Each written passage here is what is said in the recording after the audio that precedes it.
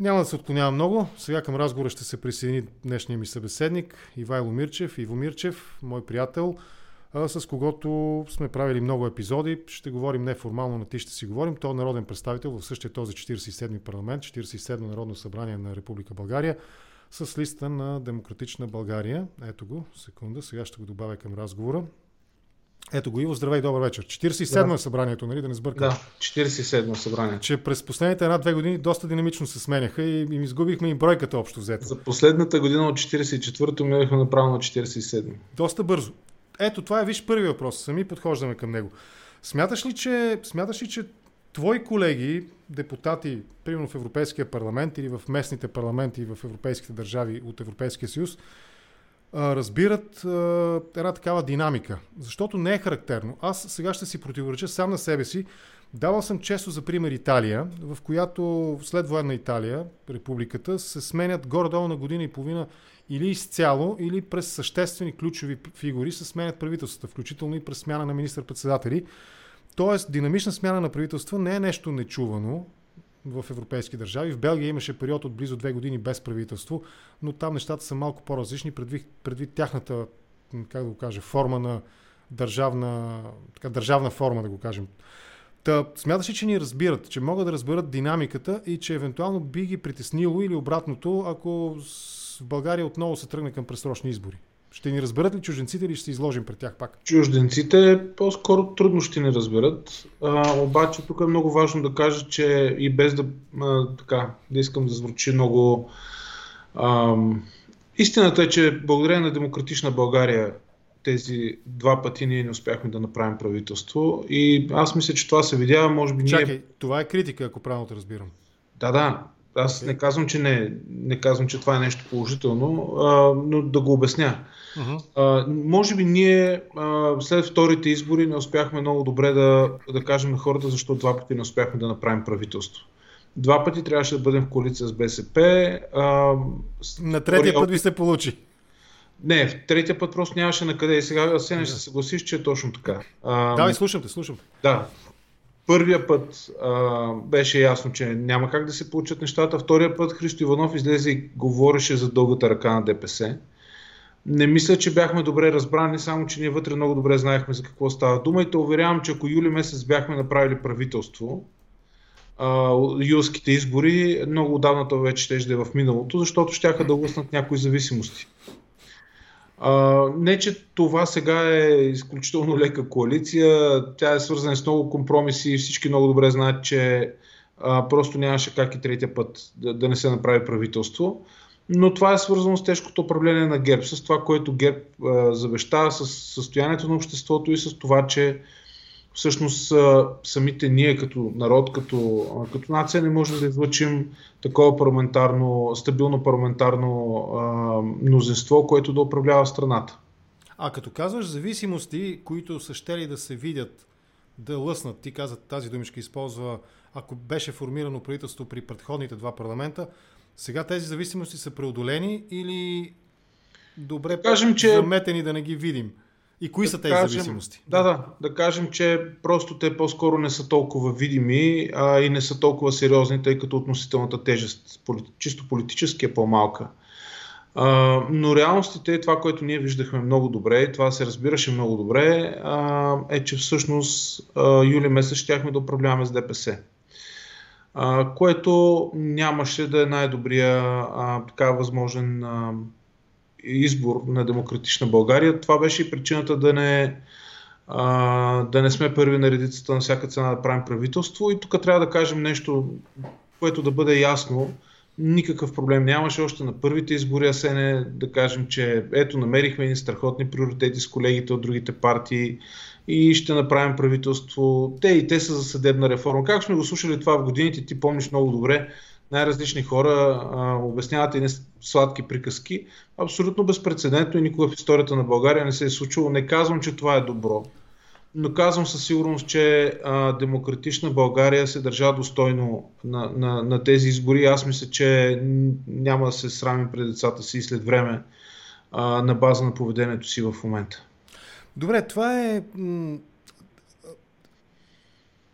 Ще го кажа в прав текст. Това са такива дежурни политически приказки, но реалността е малко по-различна, струва ми се. Наистина между първите, вторите и третите избори, особено между първите две и третите, резултатите на всичките партии, които сега формираха правителство, съществено се промениха, на голяма част от тях се промениха надолу.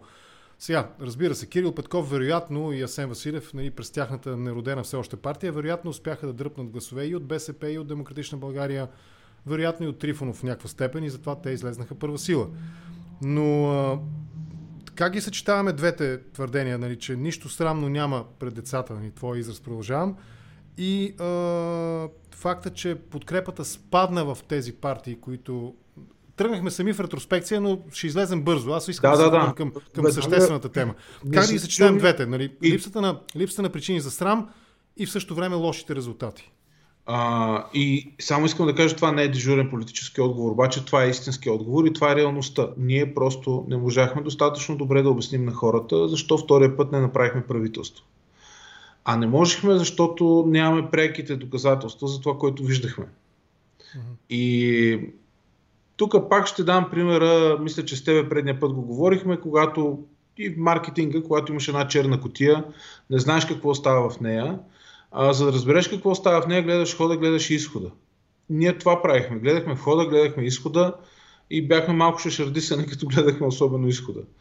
И това беше причината да не направим правителство. Не можем да излезем и да кажем пред симпатизантите си, пред всички, какво точно сме видели и защо то ни води до съответен извод. Затова и Христо Иванов използва тогава от парламентарната трибуна израза дългата ръка на ДПС. И ние знаехме, че това е дългата ръка на ДПС. Дългата ръка на ДПС в момента трябва да кажа, че тя в правителството не бих казал, че особено така присъства, но и има. Причината за една от причините, разбира се, имаше много причини и в нас самите, но основната е това, че ние не обяснихме на хората защо не направихме правителство и отстрани изглеждаше сякаш сме слаби и не можем, въпреки че имахме над 30 депутата, 34 мисля бяха, и не можем да съставим правителство. Понеже употреби думичката маркетинг, ето сега ще направим прехода с този въпрос, следващия няма да бъде за миналото. Виждал си сигурно продуктите на Apple как са опаковани? Виждал съм. Кутиите са изключително атрактивни, даже ти е жал да ги изхвърлиш. Дълги месеци пазиш кутията, защото тя е перфектно изработена. Бяла, адски минималистично. На нея, в повечето случаи, до които си спомням, има снимка, естествено много добре пипната, на самия продукт вътре. Било то iPhone, било то iPad, MacBook, Pencil за таблетите, каквото и да било. То е така бяло, минималистично, малки букви, не черни, да не са агресивни, леко така приглушени, сиво, златиникави, нещо от рода. И това е посланието. Тази кутия, маркетинга, техният маркетинг е всъщност истината в кутията. Би ли се съгласил или обратното да му опровергаеш, нашия политически маркетинг опитва се да направи такава лъскава кутия, но винаги като я отворим след изборите, съдържанието е малко по-различно от това, което е изобразено отгоре. Да, защото в голяма степен очакванията и самото говорене по време на политически кампании, тогава когато се пробва то да не е доста силно маркетинг украсено, резултатите са малко слабички. Мога да ти дам един... Значи продукта в кутията тогава трябва да е по-качествен. Не, сравнението не е същото. Аз ти го казвам и като човек, който произвежда електронни устройства, прави такива кутии, занимава се с такъв дизайн. Но истината е, че в една кампания, ще дам пример от Добрич, на предизборна среща в Добрич, началото на 2017 година, и ме питат: господин Мирчев, кажете, колко ще направите средната заплата? И аз казвам число за средна заплата, което е реалистично, аргументирам го чисто икономически, казвам, ето ако постигне между 4 и 6% ръст на брутния вътрешен продукт, тя ще бъде такава, ако намалим кражбите седи колко си процента, те ще бъдат такава и, например, да кажем, че стигам до числото 1000.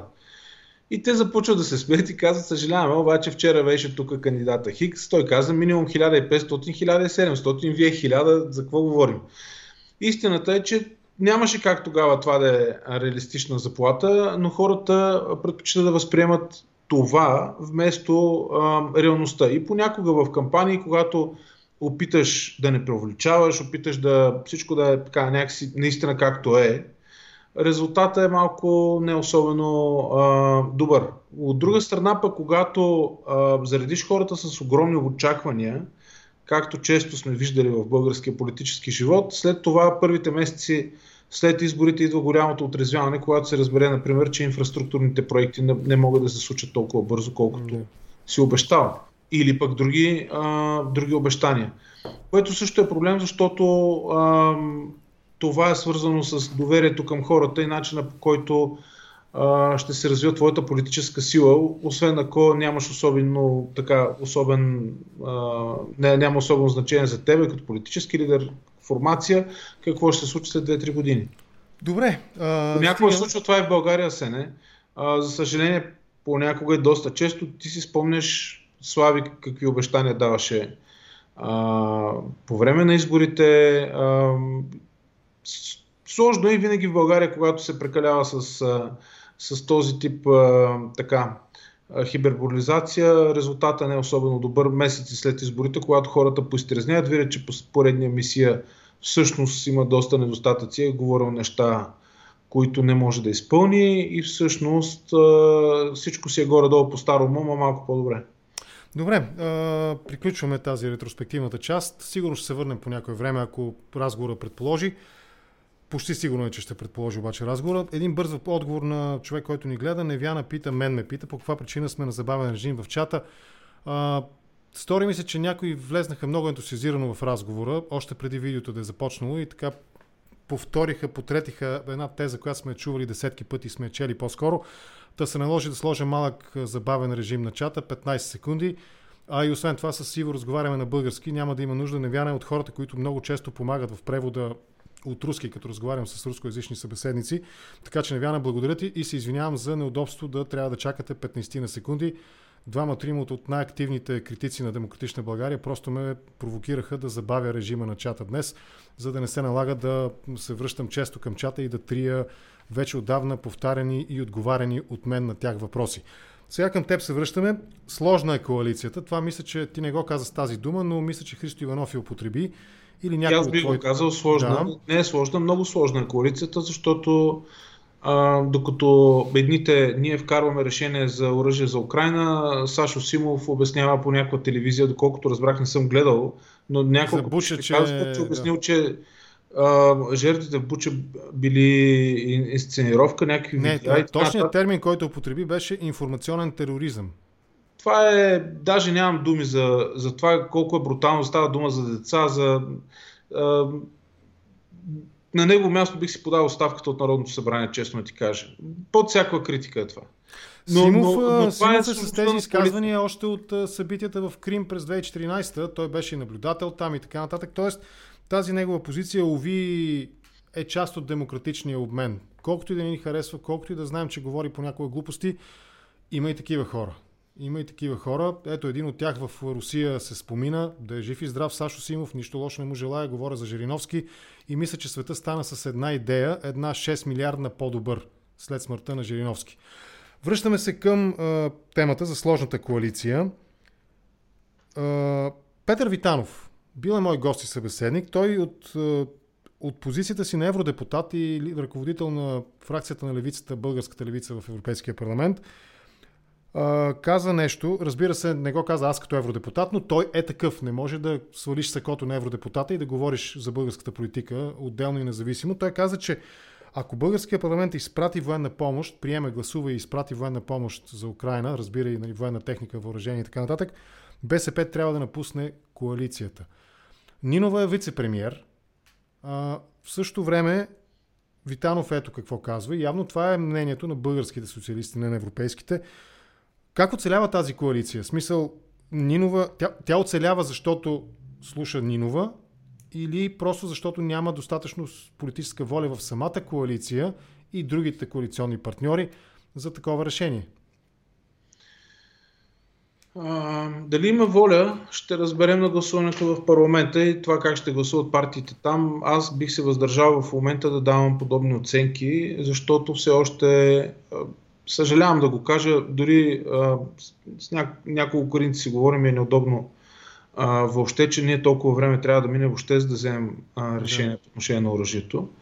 Но аз съм оптимист въобще за коалицията и може би колегите в БСП ще трябва да разберат, че тази коалиция и това, че се съгласихме въобще да има правителство, за това страната да я прекараме при икономическата криза тогава, а вече и военната. И ще трябва да се концентрираме върху тези основни неща, вместо вътрешно коалиционно се избиваме за, не че не е важно, но за това кой ще стане шеф на БНБ, някакви регулатори и доста по-дребни неща. Това, че ние ще дадем оръжие на Украйна, по никакъв начин не ни вкарва войната. Аз знам, че има изключително много оплашени хора. Трябва да ти кажа, че доста срещи по улицата спират ме и казват: вие луди ли сте, вкарвате ни във войната. Това е резултат и ти много добре го знаеш, и твоите зрители знам, че го знаят много добре, от дългогодишното информационно облъчване на определени информационни източници. Най-деликатно да го кажа. И хората са наистина оплашени обаче. Гледам различни метрики. Максималната, която аз видях от няколко различни проучвания вътрешни, е 17% подкрепа за изпращане на оръжие. Демократична България в това отношение е категорична. Не може въобще да си позволим България да не изпрати. Ето днес Словакия изпрати, т.е. обяви, че е изпратила и вече са пристигнали в Украйна комплексите С-300.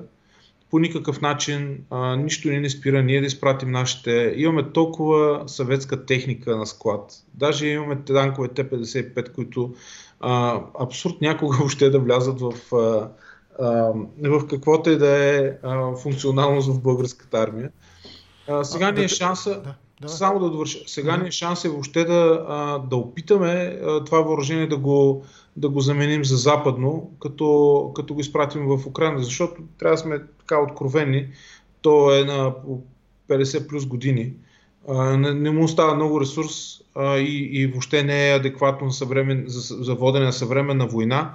Най-нормалното е да бъде дадено на Украйна. Това не ни вкарва по никакъв начин във война. Така че се надявам да го направим, а вътре в коалицията да ги преодолеем тези различия. Малко ще върна в първата част на отговора ти. Казваш метрика. NCOM, какви са тези данни? Сигурен съм, че не са засекретени. Ти спомена 17 подкрепа одобрение на процента подобрение на евентуална военна помощ за Украйна. Останалите 83 как се разпределят? Въздържал се, против? Кой го е направил това проучване и ти виждал ли си в самите въпроси как са формулирани въпросите? Виждал съм. Да. Виж, Асене, всичко съм виждал.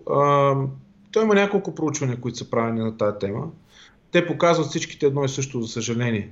Подкрепата за изпращане на оръжие в страната е проучването с най-висока подкрепа показва 17%. Огромна част от хората са объркани. Това за нас е нова ситуация. Те не знаят всъщност какво означава това, което се случва. Тоест, говоренето, българина в някаква степен, не искам да обобщавам, не искам да звучи зле, но има го това притеснение, този страх от големия брат, който сега ще дойде. Сега истината е, че той показва, че нищо не може да направи, защото се видя в Украйна горе какво представлява вторая в мире и така. Но хората се притесняват и това е с право. Позволявам си в този формат на предаването да ти разкажа среща с известен български интелектуалец, голям патриот. Той каза: виж, запазил съм място за жена ми и децата във Валенсия, защото това, което го правите с оръжието, ще ни вкара във войната. Тоест, хора от всяки прослойки са много силно облъчени, атакувани информационно и остава с впечатлението, че България, видиш ли, в момента, в който ние дадем оръжие на Украйна под някаква форма, тук ще бъде направен десант в страната, без някой да си прави сметката, че всъщност Украйна в момента воюва и заради България. Добре, значи ние живеем в някаква илюзия. Тук в София, вероятно в още един-два големи града, примерно тези, които са с районно отделение, с районно деление, точно това е. Ние живеем в някаква илюзия. Ние си мислим, че като се съберем два пъти вече, с пъти повече хора в подкрепа на Украйна, второто събитие, то не е протест, то е протест срещу руската агресия, но в нашата политическа терминология не е протест, то е някакво шествие в подкрепа на Украйна. И то беше под наслов "Не сме неутрални". Тоест ние живеем в някаква илюзия, защото тук сме много в София, София 1000, жълтопаветниците, да върнем този термин в обращение, да го вкараме отново. А всъщност и страната нещата са по-различни, така ли? Много по-различни и настроенията в София са адекватни с нашите разбирания. Това, което и на двете шествия вече се вижда, се говори, но тъжно ми да го кажа, но това си е нашия балон. Извън него нещата изглеждат изключително притеснително. На хората им звучи добре неутралитета. Трябва да ти кажа, че отговорите по отношение на това, готови ли сте да плащате малко повече за по-скъпо гориво, ако забраним, например, вноса на руски петрол или руски газ, са сходни, малко по-добри. И хората разсъждават в България по този начин. Чакай, това не го разбрах. Хората са склонни да ползваме руски петрол и газ, вместо да плащат по-висока цена за неруски горива. Ако помниш, в първите дни на войната, когато САЩ налагаха санкциите, имаше една социология в щатите пусната. Готови ли сте временно да плащате по-скъпо за бензин, ако ние наложим санкции, спрем вноса на руски петрол и така нататък? Американците подкрепиха ли? Тогава отговорите бяха 70-75%, от тях бяха казали да, готови сме. Което е доста високо. Това е невероятно висока подкрепа, така е. В България обаче нещата са точно наобратно. Искаме си руския газ и петрол, бензин. И аз съм сигурен, че хората усещат вече, надявам се, какъв е точно проблема. За съжаление обаче все още работят и други инстинкти и то благодарение голяма степен на състоянието и на обществото ни. Най-вероятно и ние имаме вина като политици, заради това, че... Изпревараш ми въпроса. Убеден съм, че ние имаме вина заради това, че не сме обяснили достатъчно добре на хората всъщност какво означава да изпратиш оръжие, че това няма да ни вкара във война, но това го възприемам като много дълъг процес и наблюдавайки Източна Европа, ние не сме много по-различно от очакваното състояние. В сравнение с Румъния нещата изглеждат доста по-зле. Да, този балон той се надува от няколко източника. Едното, разбира се, е медийната среда, в която шестват, въпреки че напоследък телевизиите се постараха наистина да изеха. Чест им прави, че взеха една доста принципна позиция срещу руската агресия в Украйна. Но въпреки това чуваме. Преобуват се в движение. Нали? По отношение на телевизиите. Okay, да.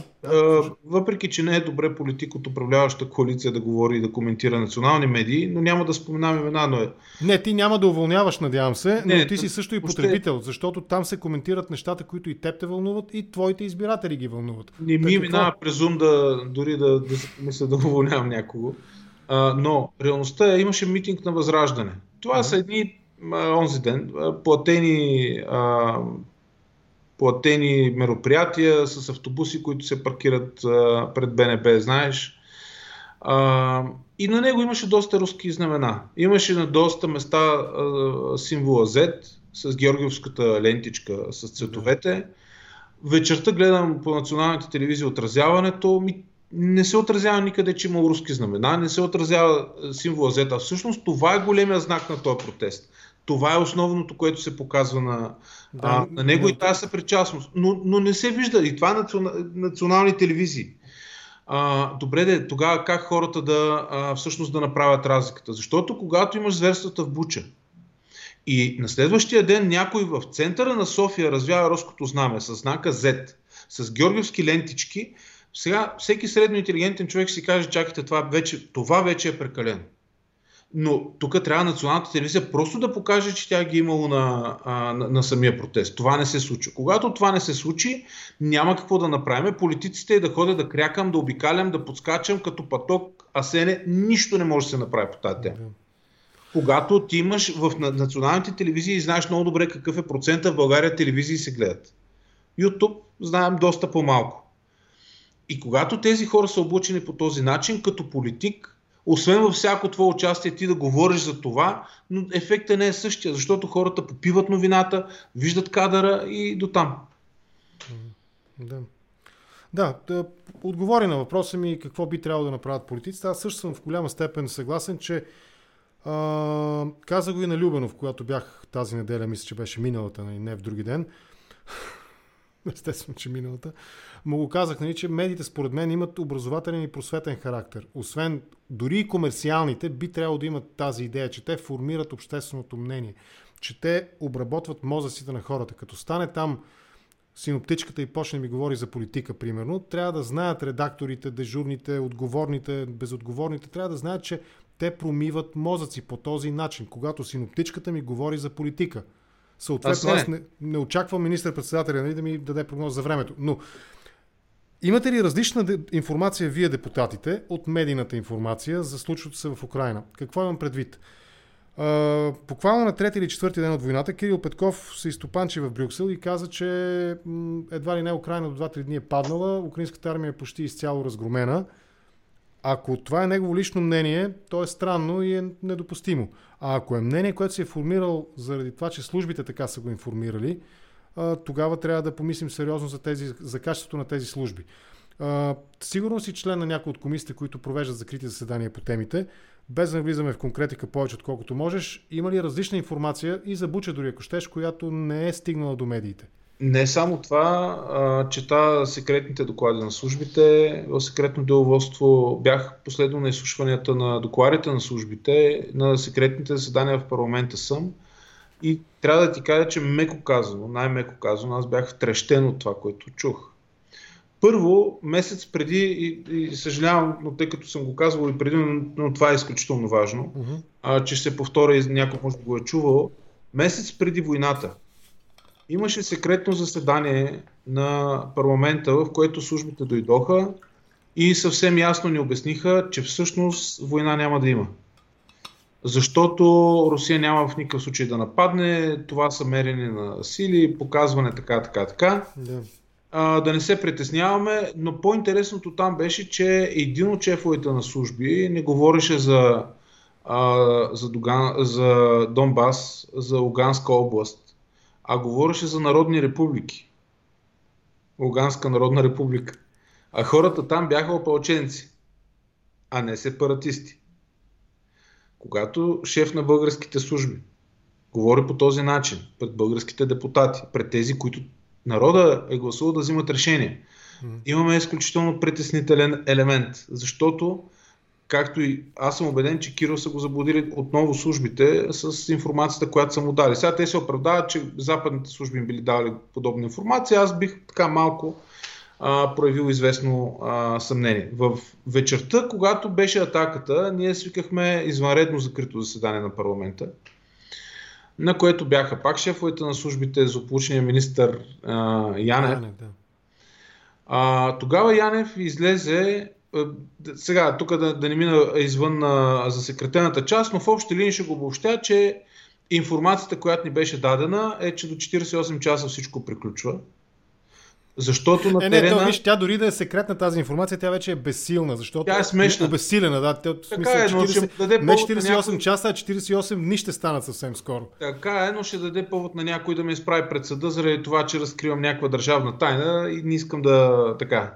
Гати държавната тайна, ако службите са очаквали за 48 часа Украйна да падне. Смисъл, на тази държава тайните да ги свърнем през прозореца. Продължи. И те казват, вижте какво, всичко е приключено, те са пред Киев. До 48 часа властта ще бъде сменена. Не трябва да имате никакви съмнения. Нашия песимистичен вариант е в събота сутринта. Значи 24-ти, ако не се лъжа, беше четвъртък. 25-ти, 26-ти, събота сутринта абсолютно всичко приключва и операцията спира. Това ни казах. При което ние като депутати разчитаме, че службите, че тези хора имат информация и това, което те ни дават е точно така. Ние бяхме изключително притеснени и така нататък. Няколко дни след това, на друга среща, и пак един от шефовете на службите казва, Одеса пада до 48 часа. Тя не само не падна, и аз ходих до Одеса, въобще не беше паднала, още не е паднала Одеса, много е далеч от падане Одеса. Но факта, че те по такъв начин интерпретират и влияят въобще на тези, които взимат решенията в страната, което всъщност е най-важното. Те дори да излязат да го кажат това по телевизията, не е такава трагедия. Но има хора, които са ангажирани с това да взимат решенията и носят отговорност за това. И когато ти тях заблудиш, вече ние имаме огромен проблем. Това е причината с генерал Атанасов да предприемем една офанзива по отношение на службите, защото очевидно по службите имаме голям проблем. И тук за никой не е тайна, че нашите служби са пробити. Това е напълно резонен въпрос. Ако нашите служби подават систематично на народното представителство такава информация, нашите служби с кои служби работят? Защото, нали, той е риторичен този въпрос, но все пак би трябвало в рамките на Европейския съюз и НАТО нашите служби, военно разузнаване и другото разузнаване, нали, би трябвало да работят в партньорство с Европейския съюз и НАТО. Най-вече НАТО не подават такава информация. Британските служби, окей, те сега са извън Европейския съюз, но ето германското разузнаване вчера публикуваха информация, излезе от германското разузнаване за това, че в Буча има прихванати разговори, радиокомуникация между руски части, в които се обсъждат убийствата. Едно от тях е убийство на велосипедисти и така нататък.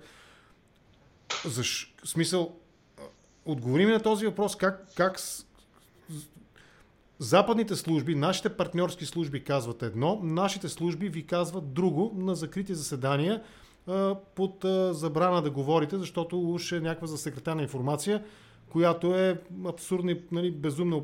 Одеса пада, Киев пада, не знам какво става, Янукович може би едва ли не се връща на власт и така нататък.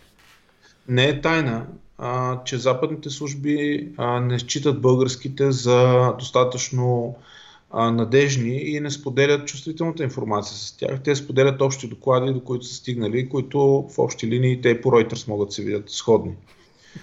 Ликвата информация, те се позовават често. И CNN, и BBC, и Reuters, и Associated, всички да се позовават често на службите, да.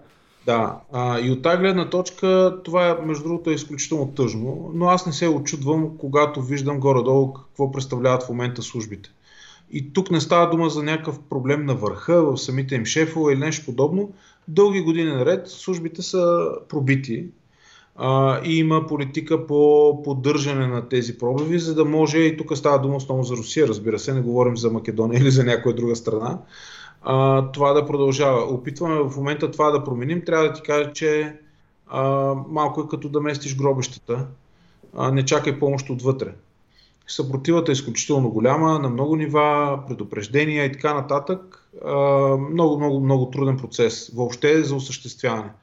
Добре, но това аз мога да го кажа. Че западните служби абсолютно не считат нашите служби за активен доверен играч в района. Да, това, което аз знам, и тук трябва да кажа, и това е важно, има в службите страхотни професионалисти, които много често са помагали на западните служби с ценна информация. Знам за няколко такива случая и на тези хора поклон пред тях, защото се свършили работа много точно. Проблема не е в тях. Професионалисти има навсякъде, хора, които си вършат работата, има навсякъде. Проблема е, че службите като цяло, и това се знае от всички много добре, са тотално пробити за руската резентура и в резултат на това нещо абсолютно никакво доверие в западните. Съгласен съм, но това нещо аз мога да го констатирам, защото аз съм потребител. Аз съм субект на законодателната и на изпълнителната власт. Но коалицията, част от която си ти, вече колко месеца на власт? 100 дена минаха преди около месец, половин месец нещо. Тоест вече сигурно 4 по 3, да, вече около 4 месеца е на власт. Какво пак пречи? Коя част от сложността на коалицията пречи да се започнат да се правят някакви истински качествени промени? Бягам от думичката реформи, така че службите ни да четат поне западните медии, а не ТАСС и РИА Новости. Два основни компонента има. Тук, надявам се оценяваш, че доста директно ти отговарям с определени рискове. Но истината е, че компонентите тук наистина са два. Един е президента Радев, който всъщност има сериозна роля при назначаването на шефове на служби. И втория компонент са част от коалиционните ни партньори, които имат определена политика в това отношение. Много добре помним какво всъщност стана с военния министър и неговото назначение, кой беше обявен и всъщност кой стана военен министър. Да, с Тагарев сменение в 3 часа през нощта. Тагарев, Сашо Симов другия ден ликува във Фейсбук. Да. В резултат на това да смениш или да промениш политиката на службите също е изключително сложно упражнение за политическа сила 16 депутата, която е дефинирала публично, че това е огромен проблем. Това, което можем да направим ние, с генерал Атанасов сме във вътрешна комисия и като депутати да предложим конкретни промени. Много ще е трудно, защото няма единомислие в коалицията и опитваме да се обединим покрай фундаменталните неща, заради които тя е направена и това, което специално за нас е много важно, съдебната реформа и главния прокурор. Ето днес в новините, които следя, Вучич го цитираха няколко пъти, че бил казал за това решение, нали, за гласуването на Сърбия, за изключването на Русия от Съвета по човешките права към ООН, че това било под западен натиск и заради западния шантаж. Все повече започва да ми прилича българската позиция на сръбската и българската външна политика на сръбската. Но нека да се опитаме да продължим да търсим през войната, да търсим смисъл за съществуването на тази коалиция. Вече в медиите се говори за предсрочни избори. Доста. Не, че преди месец-два или там колко беше Христо Иванов казано, че има голям риск от предсрочни избори. В този ред на мисли, тази вътрешна съпротива, ето ти още един пример. Кирил Петков се обадил на румънския президент да поиска съдействие за задържането на някой, който с румънска карта е изпратил, не отварям темата за БНБ, за нея ще говорим след въпроса, в последващ въпрос. Изпратил заплашителен СМС с заплаха към Каримански, един от двамата основни единствени кандидати за шеф, за гуверньор на БНБ. Обаче, един бърз поглед на сайта на българското посолство в Румъния показва, че там има упълномощено лице, служител на МВР, т.е. разговорът би трябвало да бъде според мен Рашков, служителят, чието име забравих, Светослав, мисля, че му беше първото име, и румънския вътрешен министър. Това е разговора, комуникационния. Кирил Петков, нерде премиер, нерде президент. Те дори не са на едно ниво, въпреки че румънската система е като българската, с полупрезидентска република, с парламентарна форма на управление и така нататък, да не правим анализ на румънската система политическа. Това не беше ли подхода на Борисов, който звънеше моята приятелка Меркел, моя приятел Емануел, моя приятел Борис? Не е ли този стил? И в крайна сметка, ако по тези показатели, отношението към Русия през темата за войната, отношението към Русия през темата за енергоносителите, поведението на външнополитическата сцена, приказките за вътрешна употреба и за външна употреба, в България едно, в Европейския съюз и на Запад друго, дай ми едно основание през всички тези неща, които нахвърлях, за това, че тази коалиция трябва да продължи да съществува. Аз мога да ти дам няколко причини. Едната от тях, може би най-важната вече. Аз не мисля, че въобще можем дори да си представим какво означава 3 месеца да няма правителство и да има абсолютна неяснота какво правителство ще има следващо във времена на тежък военен конфликт от нашите граници, който може да ескалира бързо. Второ, след едни избори бързи, от това, което от социологическата картина, която в момента наблюдаваме, има много висока вероятност да се направи една сглобка и за това вече се говори между, да наречем лява, но с потенциална формация на Путинофила Янев, доста по-висок процент за възраждане, които не трябва така трябва честно да кажем, изключително добре използват в момента слабостта или да кажем недостатъчната ефективност на самата коалиция по някои теми. В резултат на което ние може да се окажем след 3 месеца с управление, което дори не сме се мечтали с тебе двамата пак да сме един до друг по жълтите павета, ти ще правиш събития, аз ще правя други неща и така. Демократична България нямаме страх от избори, това абсолютно всички го знаят. Честно казано, лично за мен персонално в момента се чувствам изключително неуютно и недостатъчно ефективен в общата работа, точно заради това, че сме принудени да правим много компромиси. Но трябва да си кажем честно, ако сега имаме предсрочни избори и мислейки за страната истински, наистина, въобще не съм убеден, че това ще бъде най-правилният вариант. И тук мога да кажа, Демократична България, предвид слабия резултат на последните избори, в момента доста хора видяха всъщност кой се държи адекватно. Имаме доста по-добър резултат социологически за сега. И на пръв поглед дори това би било от полза за Демократична България. Но едно е сигурно, за страната СЕНЕ няма да бъде от полза. От тази гледна точка не мисля, че не трябва в момента избори, а пък темите, които да ни обединят, Трябва да се възстанови икономиката, съдебната реформа, която е изключително важна за нас. Между другото, много неща ще лъснат следващите седмици.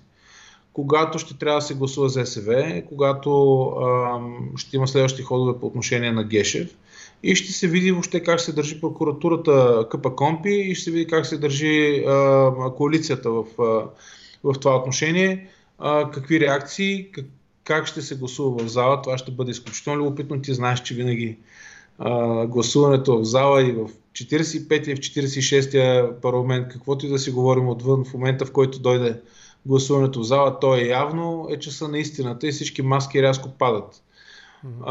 И го казвам като човек, който не се срамува от нито едно от своя гласуване, дори понякога, когато съм правил компромиси в зала. Но дори за това се струва тази коалиция да продължи да съществува и евентуално след месеци да се направи нова равносметка, дано войната да е свършила и тогава пак да се прецени дали има смисъл да се ходи на нови избори.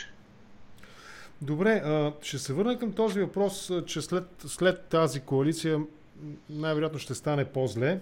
Само секунда да си го запиша. Ще е по-зле, за да не си забравя въпроса, че той е важен.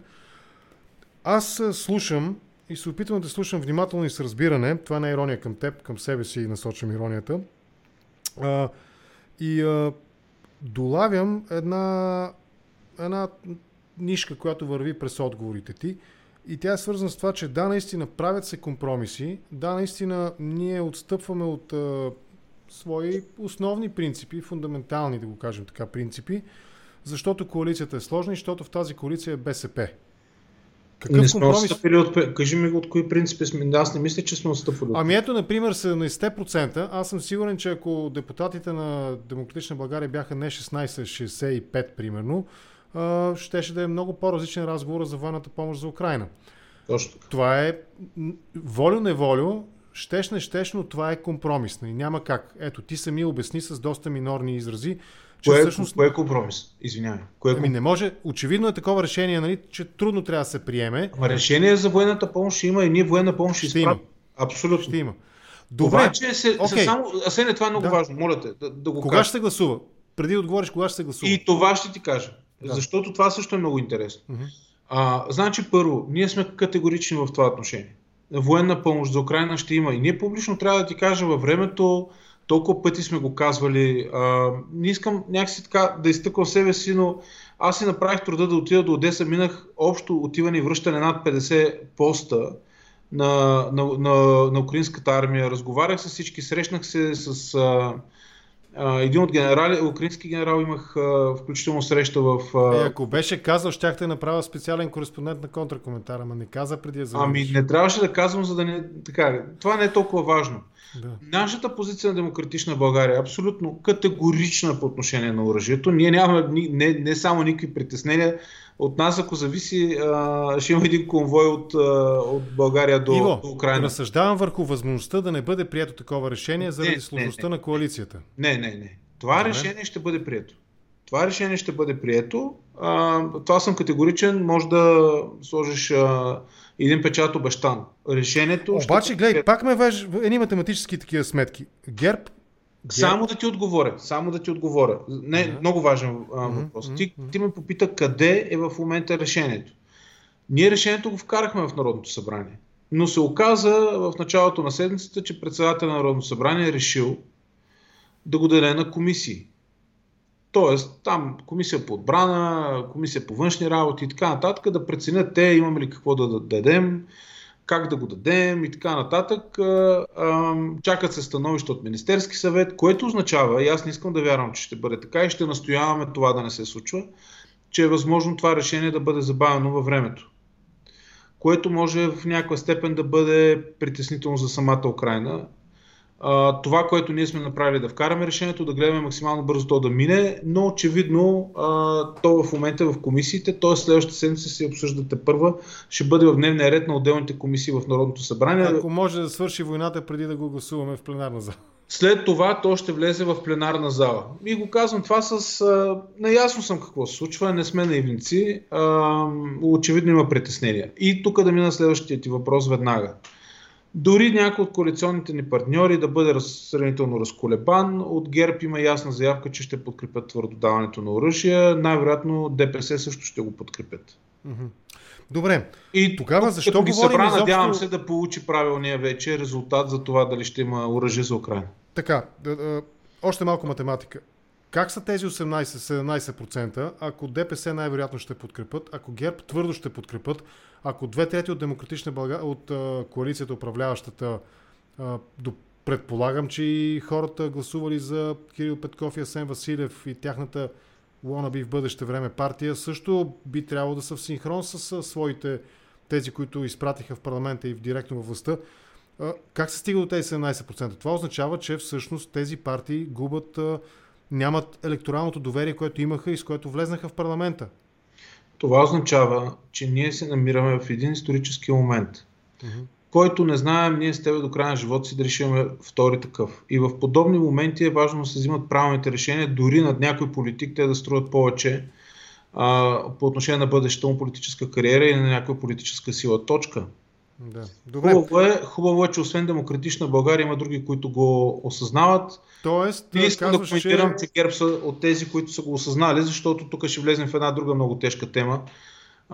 То е факт. Виж сега, аз съм го казвал много пъти, докато Борисов беше на власт. Едно от нещата, за които с две ръце подписвам, че беше правилно, по моя лична преценка, това е договора за американските F-16. Независимо от всички условности, които могат да бъдат извадени като контраргумент, това беше вярният, стратегически верният ход. Но ще ми позволиш да кажа нещо, тъй като ти засегна темата по отношение на договора за F-16. Борисов за 12 години, освен договора за F-16, други договори не сключи. Това е втората част, това е друга страна на монетата. И това е огромен проблем. Ние потрошихме милиарди за всякакви глупости, вместо да си превъоръжим армията.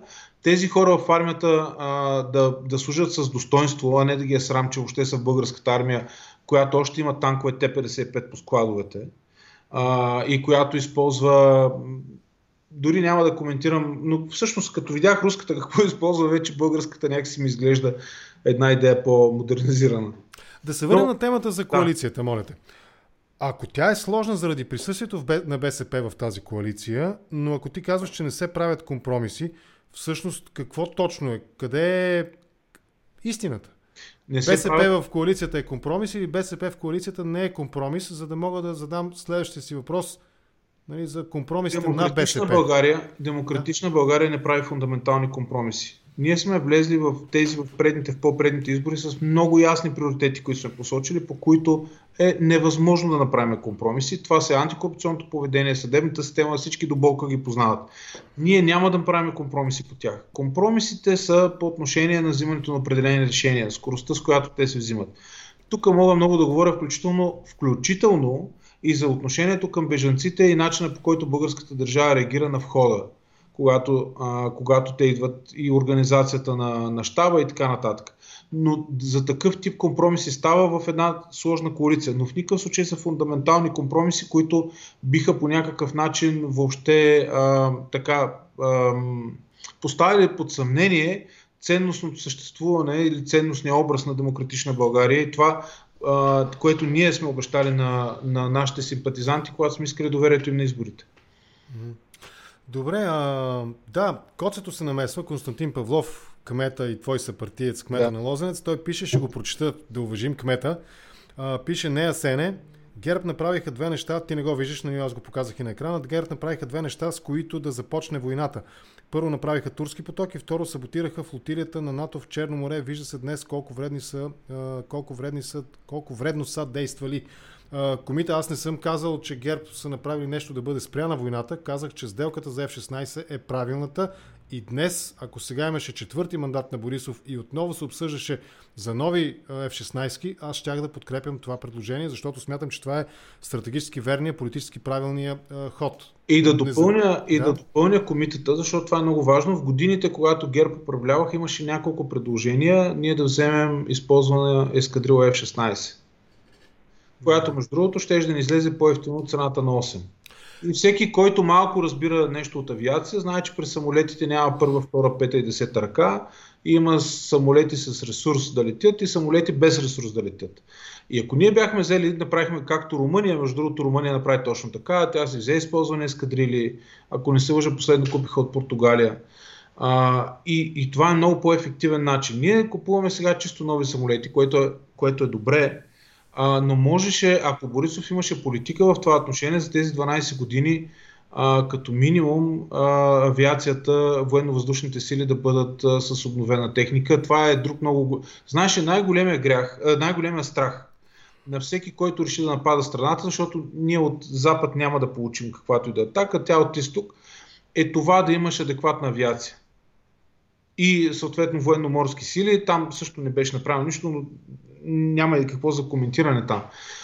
Но ако имаш адекватна авиация, правилно решено от тя да бъде базирана в граф Игнатиево, можеш да реагираш изключително добре на абсолютно всякаква заплаха и тя има много силен сдържащ елемент.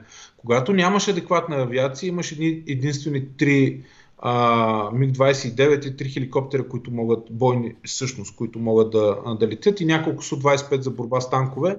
Всъщност това няма сдържащия ефект и дава аргументи на страни като Русия да оказват по-силен натиск върху България. Това е големия грях на Борисов. Включително и това, което комитета е написал, разбира се. Да, спор няма, че за 10 години много неща можеха да са по-различни, но също така е безспорно, че вече повече от година, ако правилно смятам назад във времето, Борисов и ГЕРБ са извън властта. Имахме 2-3 служебни правителства, сега има вече 4-ти месец, завършва може би на редовно избраното правителство. И все пак въпросът, към който бутам разговора... Okay. Не. Извинявай се, но позволя да ти кажа, в момента се водят разговори точно за такава ескадрила, употребявана на самолети F-16, извън тези новите, които са. И се надявам те да бъдат успешни и да ги имаме тези самолети в България. Това вече, наличието на десетки, да кажем, на 2 ескадрили до 2030 година, ще бъде доста силен аргумент за страната ни да бъде по-добре защитена. Така. И вече се работи по това. И въпросът, към който бутам разговора е какви компромиси направиха БСП в коалицията? Доста. За част от тях може да се говори, за част от тях не може да се говори. Тези неща, внасяме този законопроект, но вие подкрепете онзи. Тези игри ги знаем от много време и те са в известен смисъл логични и разбираеми в условията на парламентарна демокрация. Не за тях. Видимите, публичните компромиси, които БСП направиха и пред своите избиратели, така че да оправдаят по някакъв начин присъствието си в една коалиция, лидирана от дясно-център политически субекти. Мисля, че е рано обаче за подобна оценка. Защото за голяма част от взетите решения, които ще имат и някакво отражение в бъдеще, трябва още малко време и съм готов след няколко месеца пак с тебе заедно да... Нека да не е през съдебната реформа да го обясним. Има ли външно-политически на този етап, за които можем да говорим, примерно външно-политически компромиси? Смяната на Радев с подобен на нему и удобен за БСП, с едно доста обидно за самия Тагарев поведение. Аз даже му изпратих, не го казвам заради себе си, му изпратих поздравление, браво, честито, много добра номинация, пожелавам ти успех. И на другия ден трябваше да му пиша, съжалявам, не знаех, че през нощта ще се случи такова нещо. Външно-политически компромис, който БСП правят. От гледна точка, добре, тръгнали сме на тази тема, от гледна точка на БСП, дори този военен министър в някаква степен е компромис. Въпреки, че външно изглежда по доста по-различен начин, защото виж какво сменеш. Сменеш един от най-големите путинофили в България, Янев, с министър, с дипломат от НАТО, от външно министерство, но все пак доста по-западно ориентиран от самия Янев. Тоест това от гледна точка на БСП трябва да ти кажа, че е абсолютен компромис. Моето мнение е, че бихме работили страхотно и с самия Тагарев, но наистина това е компромис за БСП. Въобще не бих влизал обаче в тези теми. Не мисля, че това е наистина важното.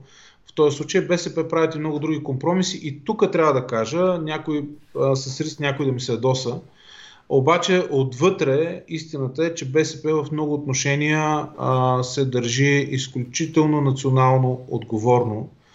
Има неща, които в така в годините ще станат малко по-ясни и ще се види, че БСП всъщност в самата коалиция, не искам въобще да казвам като партньор, защото никога не съм вярвал, и тук с приятели си говорим, сядаш на една маса с Румен Гечев, аз не съм вярвал, че такова нещо ми се случи в живота. Но БСП трябва да кажа, че се държи в някои отношения доста адекватно. И отговорно от гледна точка на страната. Забележи, че каквото и да кажа, опитвам наистина да покажа, че Демократична България основно, но и останалите партии в коалицията, опитваме всичко да го прокарваме през призмата на България и това не са празни приказки политически. Добре. Разбрах. Трудно е, защото на мен убеди ме с някои изречения, ако можеш в обратното. На мен ми се струва обаче, че българската външна политика е много повече в компромис с избиратели от моя тип, от моята порода, отколкото в компромис и в конфликт с избиратели от породата БСП. В този смисъл аз продължавам да съм на мнение, че моето политическо представителство прави компромиси, а не политическото представителство на БСП, на избирателите на БСП. На пръв поглед това е така, но всъщност и до тук ще спра, то не е така. Добре, комуникационно така изглежда. Комуникационно в момента изглежда горе-долу точно по този начин, но всъщност, уверявам те, не е така.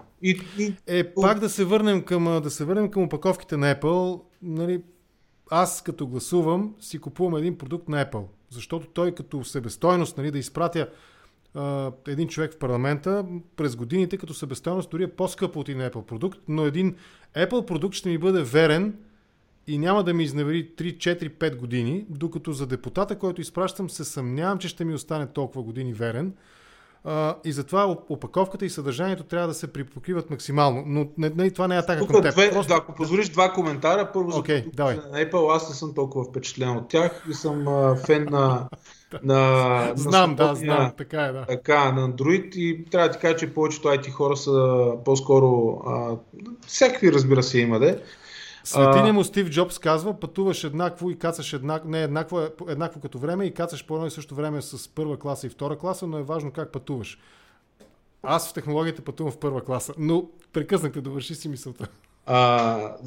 Да, това беше по отношение на Apple и по отношение на депутатите. Това, което мога да ти кажа, поне в Демократична България, че няма да се посрамиш, извинявам се, че точно тая дума, но тя е окей, от това, че и съм убеден, че си гласувал за Демократична България, че си изпратил в парламента точно тези и такива депутати. Защото ние ще продължим да устояваме точно това, което сме обещали, а не да се държим до последно във властта и да правим всичко възможно да останем в някаква коалиция, която е безпринципна. Не е в момента този случай, Асене. И преразглеждане тук, за да не си помисли някой, че бягам от отговори или опитвам някакво политическо говорене, след края на войната, според мен е момента, в който може да има вече разговор. Всичко преди това би било доста безотговорно. Добре. Емо Маршалиев, който ни гледа, може и да се познавате. Мисля, че се познаваме дори физически с него. Пише Бу Android, предпочитаме Apple. Затваряме IT темата. Не е това идеята на разговора. Още малко говорейки за компромисите, коалицията и военновременните условия, в които живеем, за щастие на километри от нас, не в пределите на България и за нещастие на украинския народ, разбира се. Идеята за Зеленски и идеята за отзоваване на Митрофанова. Аз вчера разговарях с Борката Станимиров. Изключително балансиран оратор е той. Така доста политически добре структурирано говори и балансирано говори. Той все пак ви е колега от 43-я парламент. Той развива една логика, която аз признавам си не се бях замислил за нея. Всъщност не е работа на депутатите, колегата Типанев, да предлагат нагоре по вертикалата в парламента, да предлагат покана към президента Зеленски. По-скоро това нещо би трябвало да стане на деликатно, той каза дискретно, от председателя на председателски съвет и надолу към партиите, защото това е нивото. Президент, председател на парламента е много по-близко, отколкото президент, народен представител. Нали? И в този смисъл, това не е ли още един компромис през военната призма, това, че председателството, а разбира и оттам и лидерството, най-голямите партии в коалицията, са по-скоро, ако не индиферентни, то поне не им е приоритетна тема това да чуят украинския президент, а и България би била поставена в една много добра среда, ако той приеме да говори пред нашия парламент. Британски, американски, германски, Бундестага, италианския парламент, мисля, че в Израел говори, в Япония, Европейския парламент, къде ли не. Но не е ли обърната логиката? И това не е ли отново политизиране извън нормалното за политическото надприказване ситуация и всъщност за това се крие именно нежелание на останалите политически играчи в парламента да направят нещо. Не е ли поредният компромис в едно изречение въпроса? Ще се опитам да бъда кратък. Но тук поне колкото аз говорих, поне толкова говори и ти. Да, но тук има поне два компонента. Има два компонента. Първия, естествено, че на много нива това нещо под една или друга форма обсъждано. За да стигнем до там то да излиза от зелено движение. Между другото, то е гласувано Националния съвет на зелено движение и зелено движение го предлага в парламента. Очевидно на другите нива, както и ти спомена председателски съвет и така нататък, то не е получило, да кажем, достатъчно подкрепа. Да. И за това, и това е работа на Демократична България да действа по този начин в подобни ситуации, се получи подобно предложение, което според мен е адекватно. Втория компонент обаче, който Асене тук ще се съгласиш е доста по-интересен, е какво българските депутати ще кажем на Зеленски. Добър ден. Ние ще го изчуем, ние ще го изслушаме. Ние ще го... Добре, какво той ще ни каже на нас? И какво ние Аз подозирам, че той ще говори на българските граждани. Подозирам, че няма да говори на 240, а на 3-4 милиона български граждани ще говори. Аз притеснявам, да. Аз съм много отворен и Демократична България, ние за това го вкарахме това, да чуем Зеленски. Но какво ще ни каже Зеленски на българските граждани? Добър ден! Аз съм с зелена фланелка, бием се за страната си вече 45 дни, даваме всичко от себе си, бием се и за вас. Какво ни давате вие? Каски, бронежилетки за гражданите, за да си ги сложат, защото какво им казваме? Ние ще умирате по-бавно, като ги сложат. Изпреварвам малко.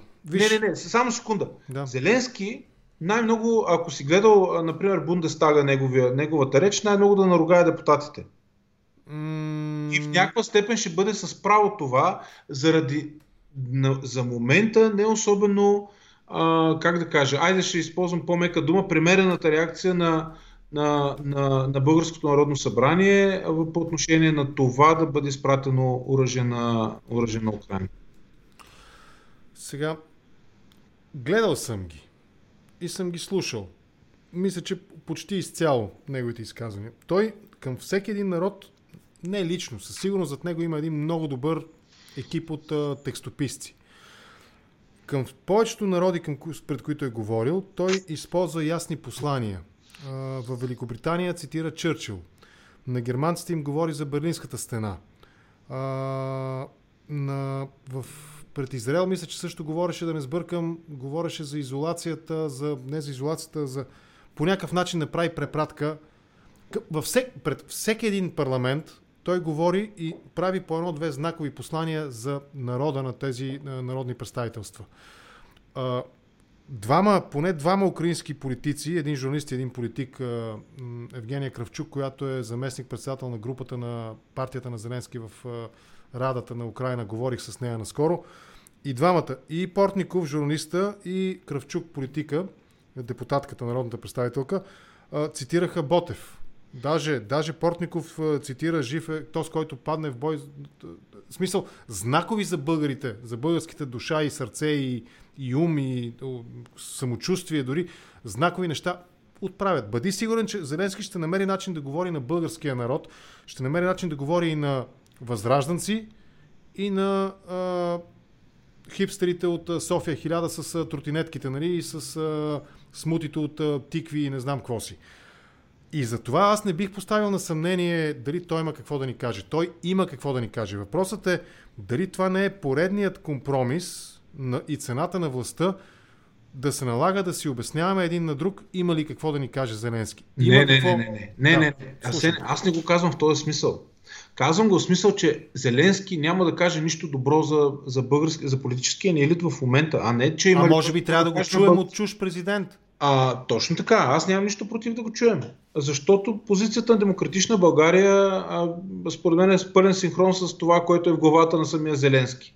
Нашия проблем е ние да убедим достатъчна част от обществото, за да може да бъде на позицията на Демократична България. Въобще не казвам тук, че той нямало какво да ни каже или нещо подобно. Големия проблем е, че този човек ще се изправи и ще каже: ние се бием и заради вас, а вие не ни помагате. Това е големия проблем. И това няма да изглежда добре. Няма да изглежда добре няма да изглежда добре. Не знам дали ще го каже. Нека да видим. Аз мисля, че нямам никакви съмнения, че той ще го каже това.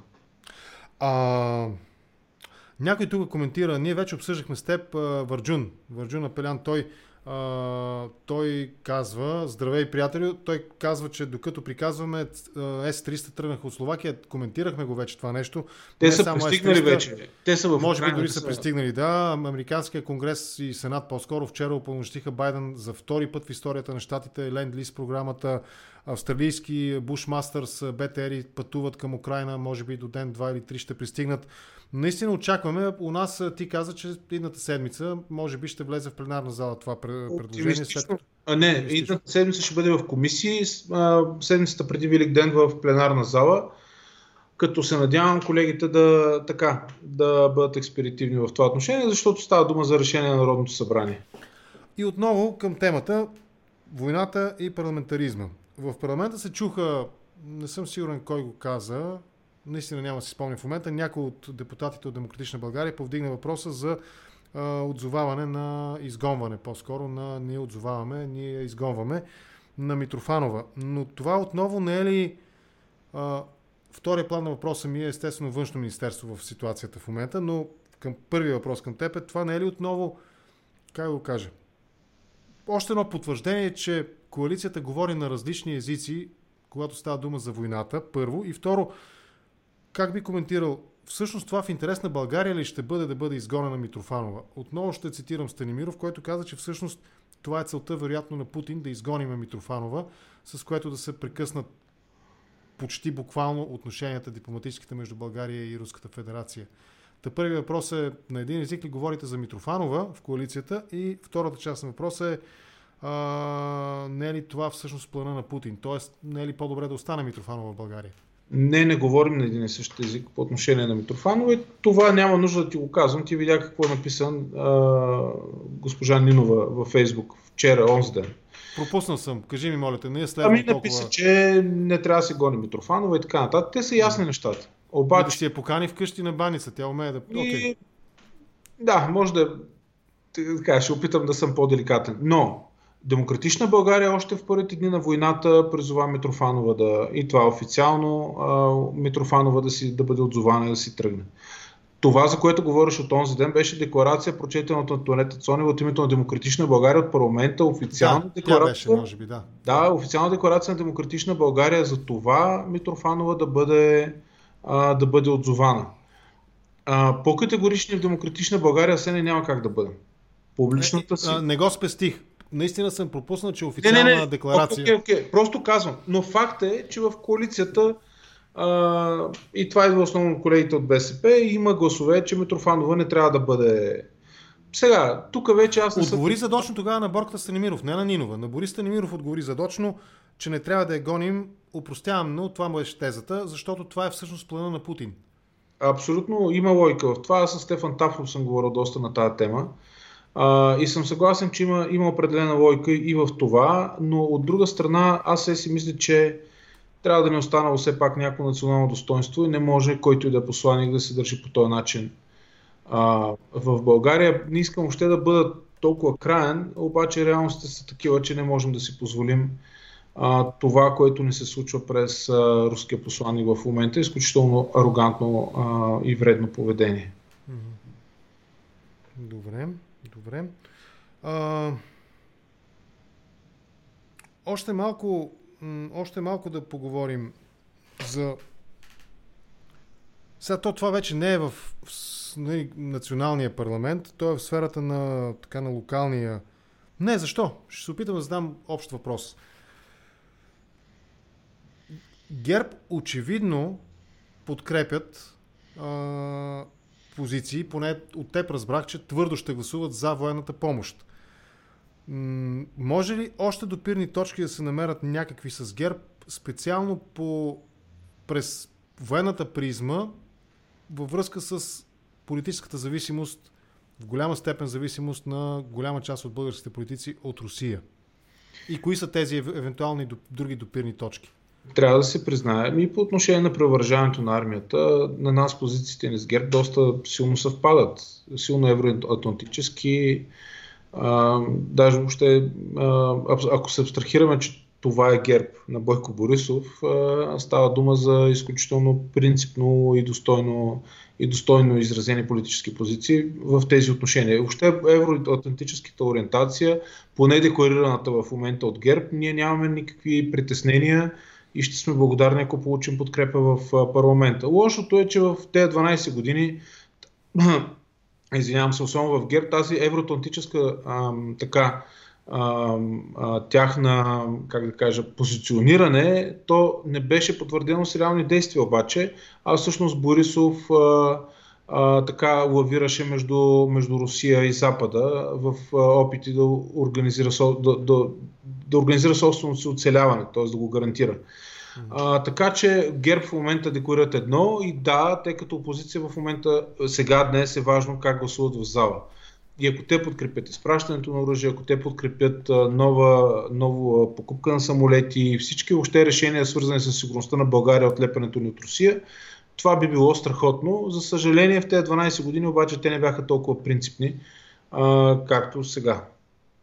Добре, понеже централната власт все пак е функция на парламента и в известен смисъл е назначение на парламента, може би буквално дори е така, областният управител се назначава от централната власт. Мислиш ли, че може да има решение на местно ниво, на ниво Софийски съвет, Софийски парламент, по отношение на казус с паметник на Съветската армия? Аз съм разговарял с Марина Едрева, не издавам личен разговор.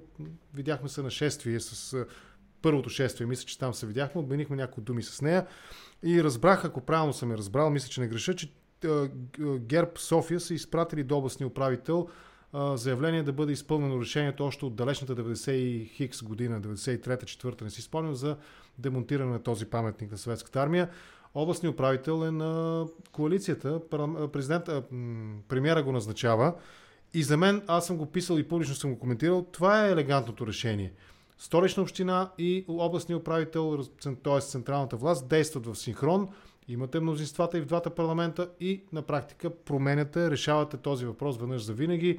Ценните, важни скулптурни композиции отиват в музея, място се рекултивира, там има градинки, има пейки, дръвчета, катерушки, птички пеят лятото, майки щастливи бутат колички с деца, още по-щастливи бащи пият бира вечер и се разхлаждат, нали, след юлската и августовската жега. Има ли възможност за такъв вид политически компромис по отношение на паметник на Съветската армия? През взаимодействие между централната и изпълнителната, разбира се, и местната законодателна власт.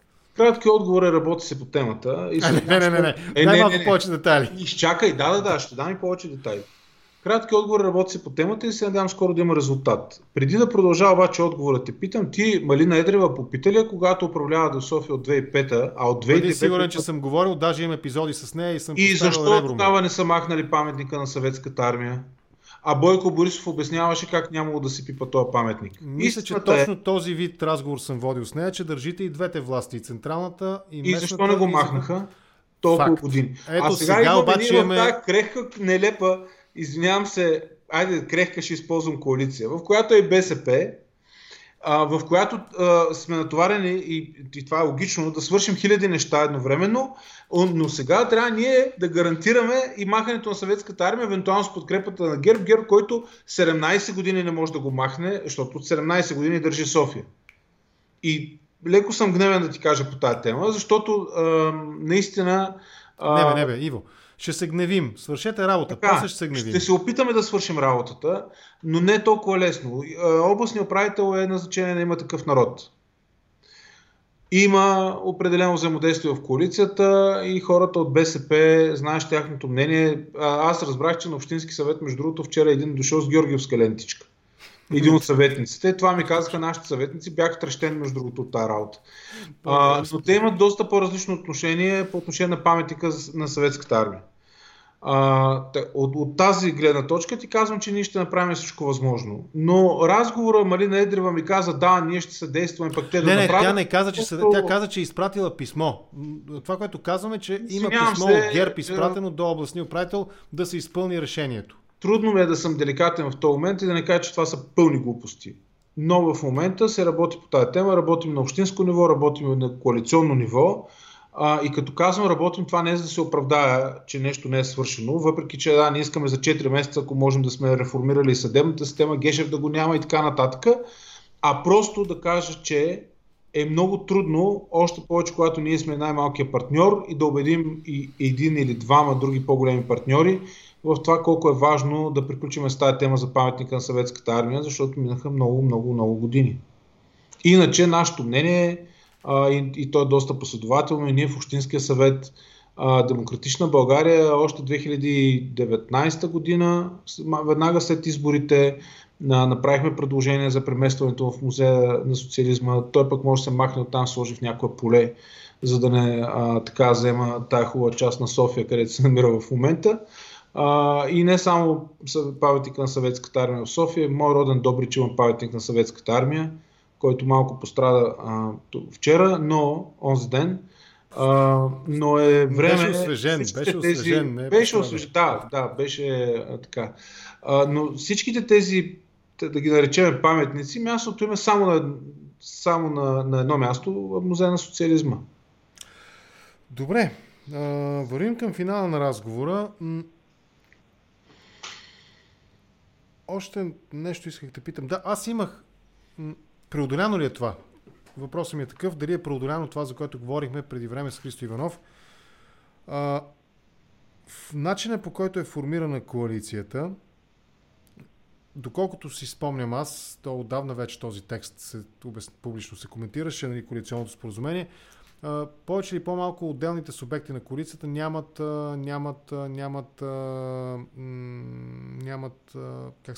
автономията да внасят собствени законопроекти, защото трябва да се съгласуват на коалиционните, тези експертните, как се казваха, нали, отделните групи, тематичните, 17-18, колко бяха. Това нещо пречи ли? Ето, вече 4-ти месец сте в парламента. Пречи ли това нещо, примерно Демократична България да внася собствени законопроекти, без да трябва да ги съгласува с останалите партньори в коалицията? Аз ще дам един пример. Да.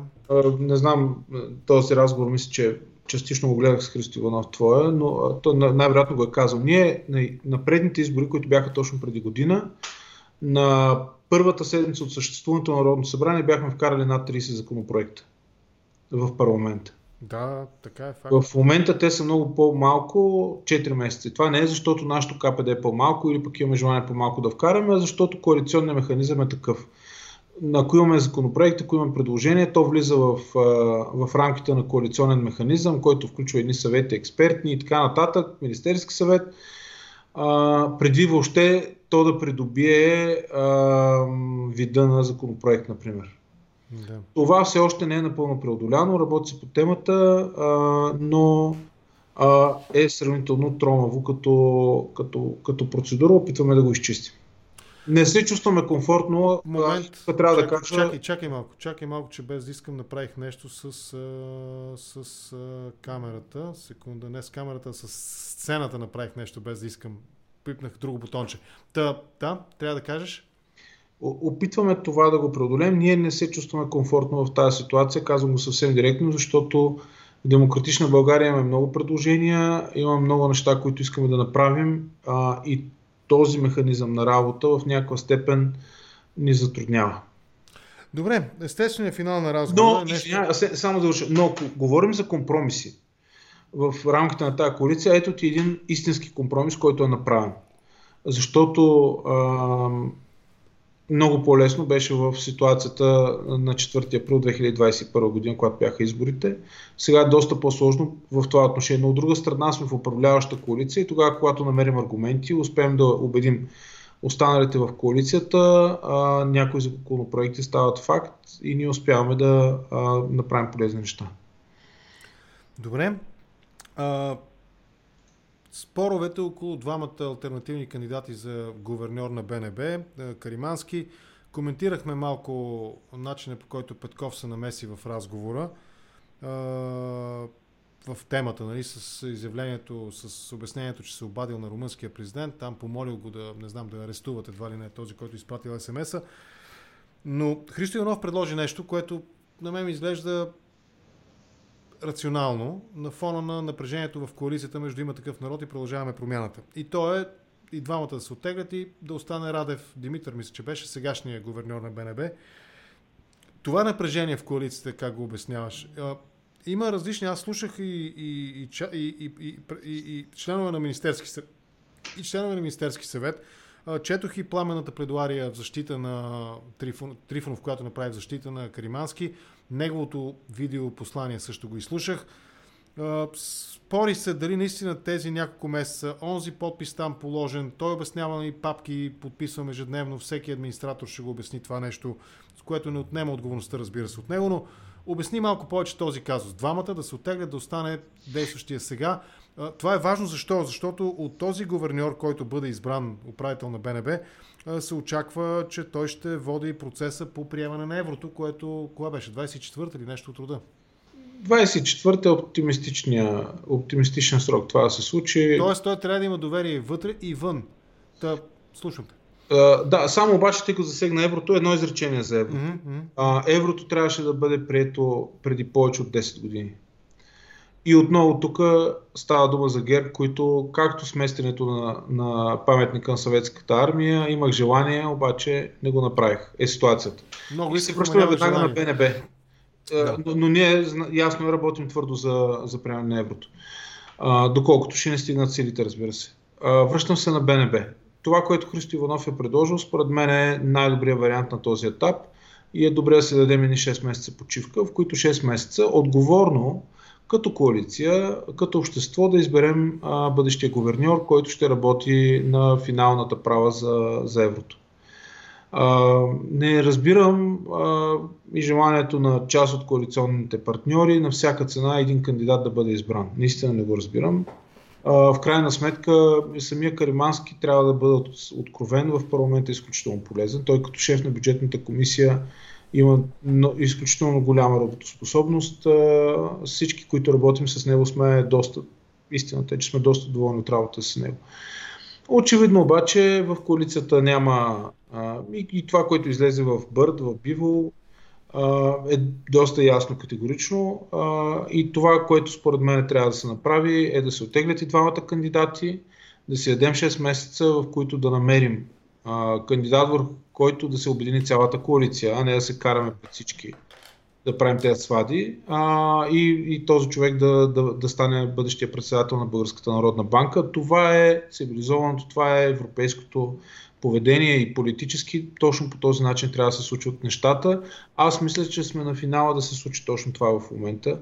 Да бъдат оттеглени двамата, да се успокоят малко страстите и вместо да занимаваме с драматичния избор на нов управител на БНБ, да седнем и да решим реалните проблеми, които те първа ще ни се стоварят, защото лятото сега ще мине много бързо.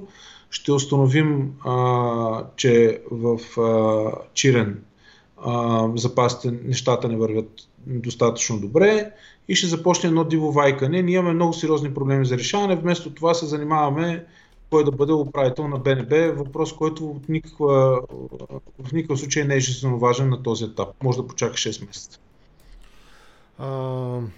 Добре, има ли потенциално и други рискове?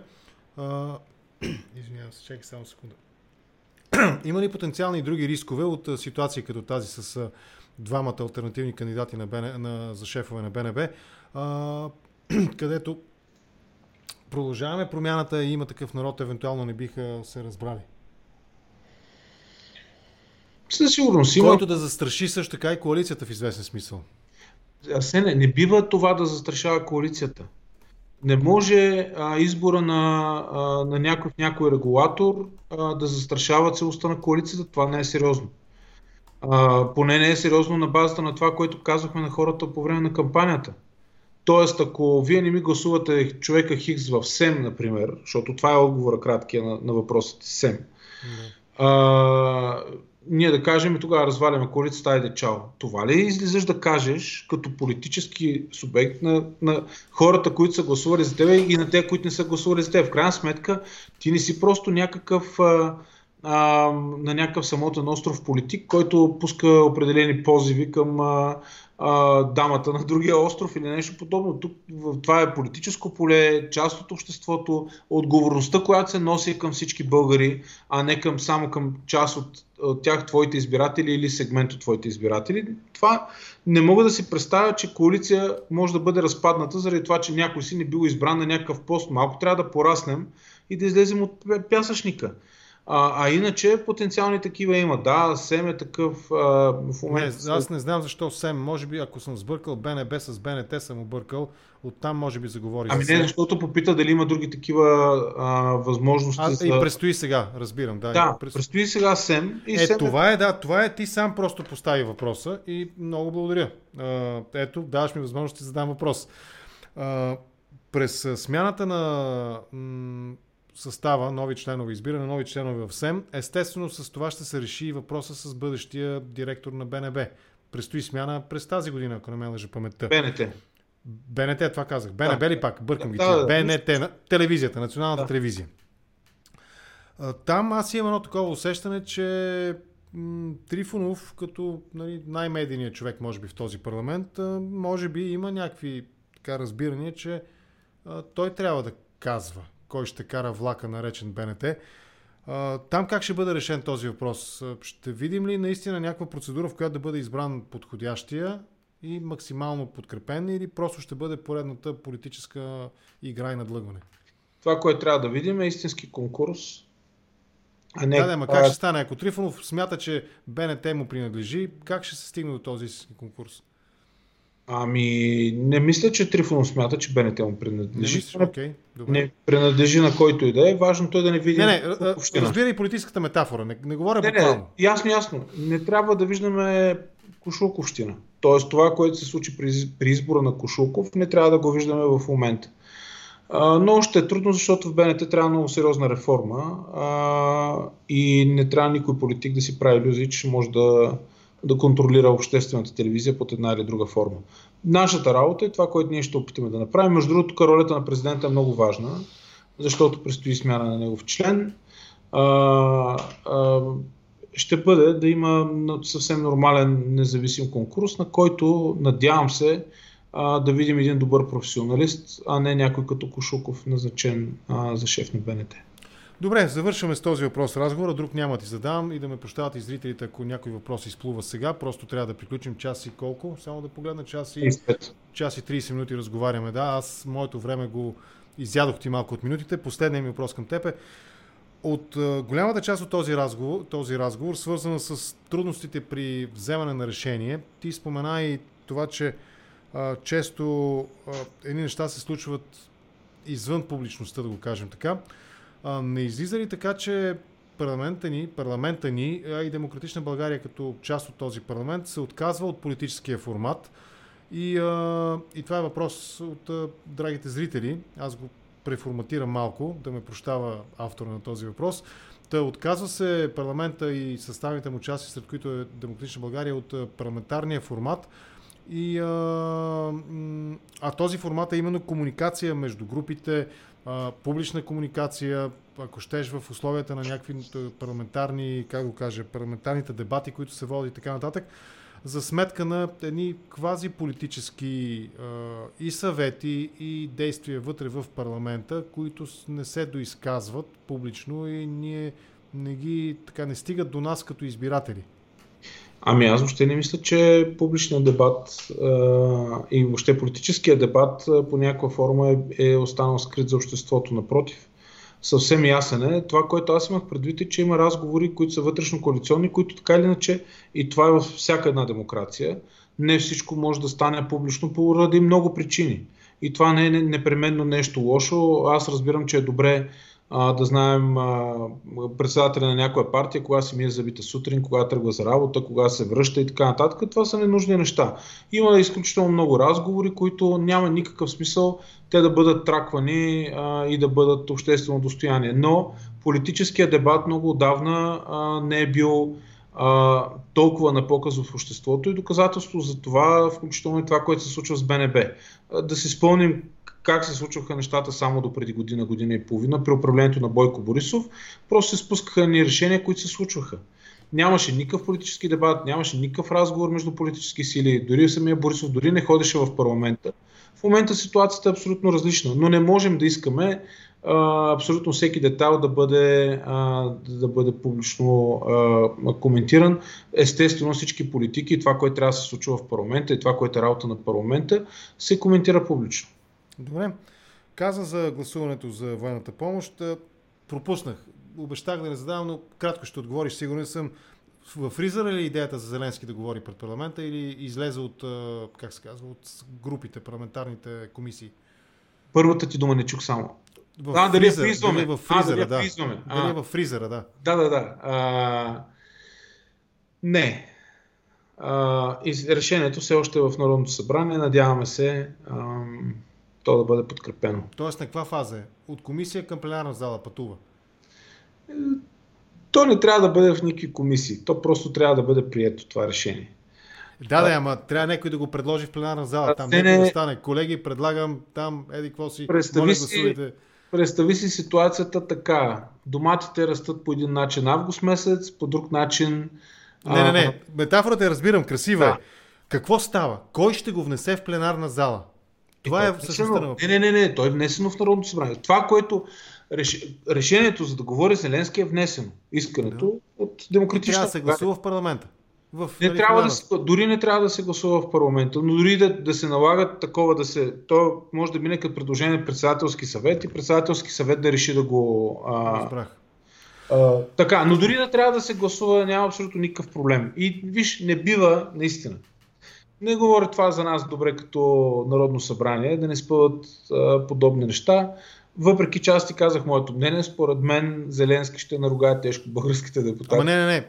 Аз искам да чуя. Искам да го чуя. Нали, аз искам да го чуя. Ти мислиш, че не искам да го чуя ли? Аз искам да го чуя.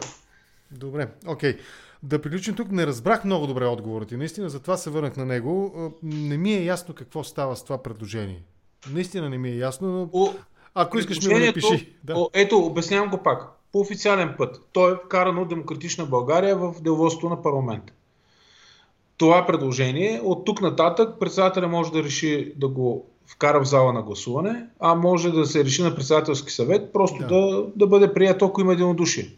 Не разбрах. В момента то нито е вкарвано в зала, нито по някакъв начин, аз нямам така информация. Значи е в фризера, както казах в момента. Така. Добре, окей, разбрахте. Но нашата работа е да катализираме този процес, да поозрят колегите в другите партии, че няма Зеленски деца не яде, хора не яде и това, че ще говори пред българския парламент за нашето общество, за България, а вярвам и за българския парламент, че бъде много хубаво. Добре. Окей, да приключим тук. Иво Мирчев, депутат с листата на Демократична България в 47-то Народно събрание на Република България. С теб обсъдихме темата войната и коалиционната култура. Войната и коалицията. Благодаря ти, беше ми интересно да те слушам. И надявам се, че така доближихме малко повече нашите зрители до парламентарната тема по този начин и до механизмите, които предпоставят най-важните в ситуацията в момента решения. Благодаря ти. Иво Мирчев, Демократична България, 47-ми парламент. Лека вечер. Лека.